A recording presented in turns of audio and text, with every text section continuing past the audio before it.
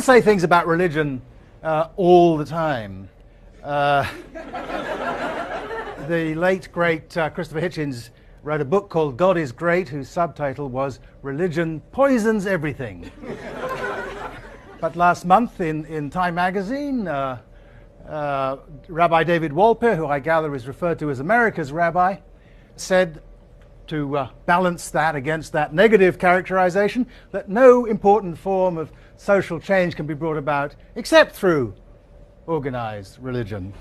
Now, remarks of this sort on the negative and the positive side are very old.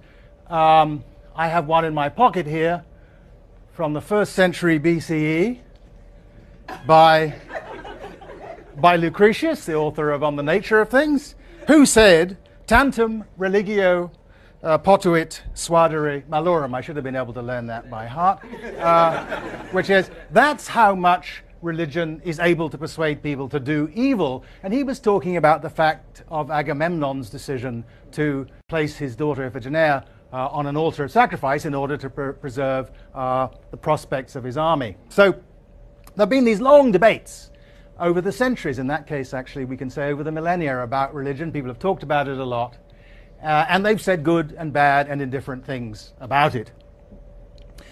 What I want to persuade you of today is of a very simple claim, which is that these debates are, in a certain sense, preposterous, because there is no such thing as religion about which to make these claims. There isn't a thing called religion, and so it can't be good or bad. It can't even be indifferent. And if you think about claims about the non-existence of things, one obvious way to try and establish the non-existence of a purported thing would be to offer a definition of that thing and then to see whether anything satisfied it. And I'm going to start out on that little route to begin with.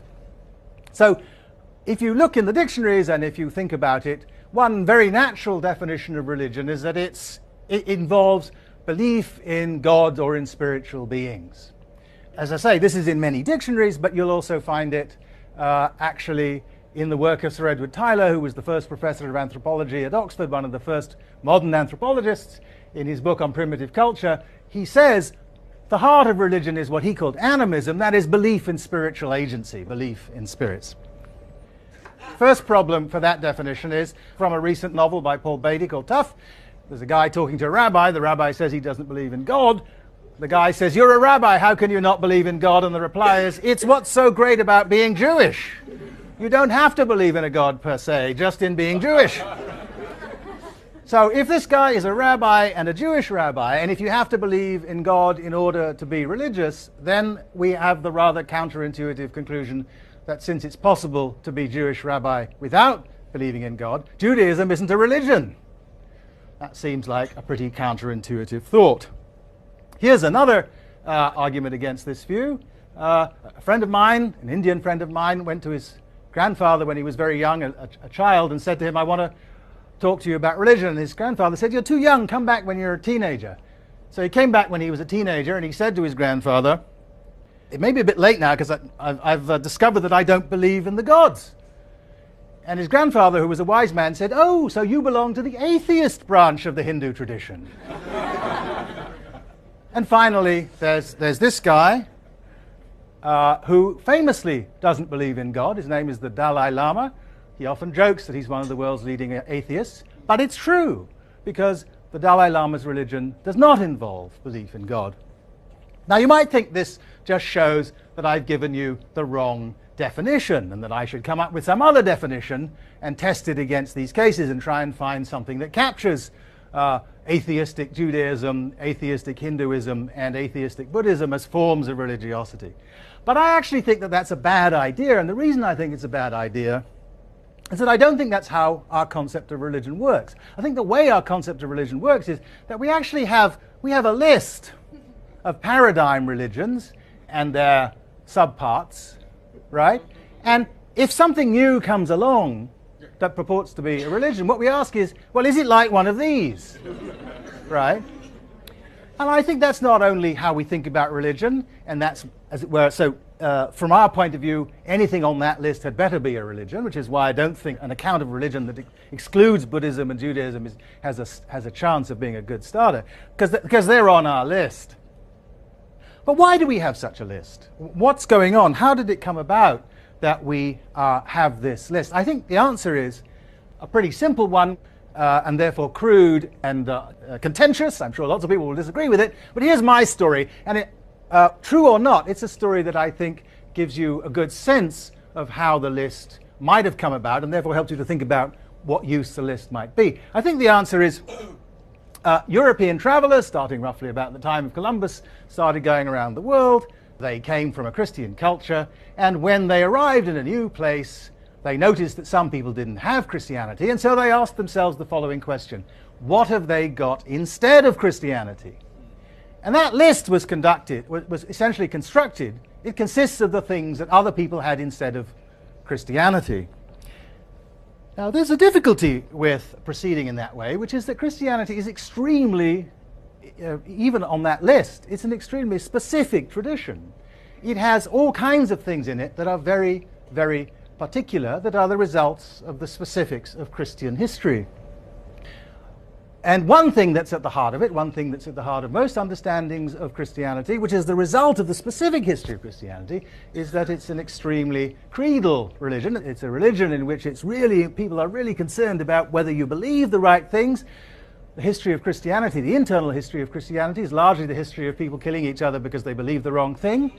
And it's also involved in struggles with other religions, obviously starting in the in the Middle Ages, a struggle with Islam, in which again it was the infidelity, the fact that they didn't believe the right things, that seemed so offensive to the Christian world. Now that's a very specific and particular history that Christianity has, and not everywhere is everything that has ever been put on this sort of list like it.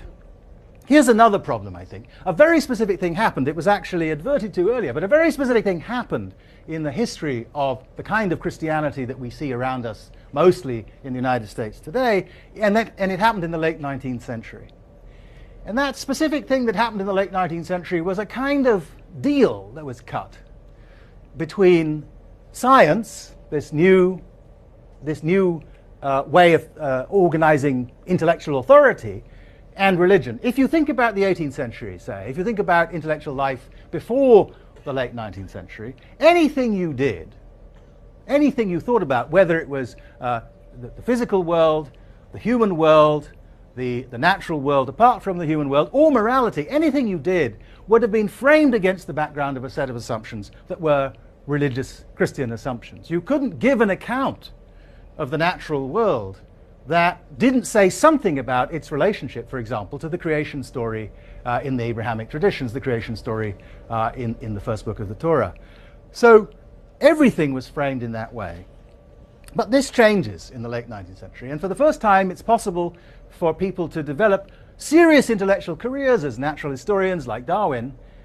Darwin worried about the relationship between what he said and the truths of religion, but he could write books about his subject without having to say what the relationship was to the religious claims. And similarly, geologists increasingly could talk about. In the early 19th century, if you were a geologist, you made a claim about the age of the Earth. You had to explain whether that was consistent or how it was or wasn't consistent with the age of the Earth implied by the account in Genesis. By the end of the 19th century, you can just write a geology textbook in which you make arguments about how old the Earth is. So there's a big change, and that intellectual division of labor occurs, as I say, I think, and it's sort of solidified so that by the end of the 19th century in Europe, there's a real intellectual division of labor, and you can do all sorts of serious things, including increasingly even philosophy, without being constrained by the thought, well, what I have to say has to be consistent with the deep truths that are given to me by our religious tradition.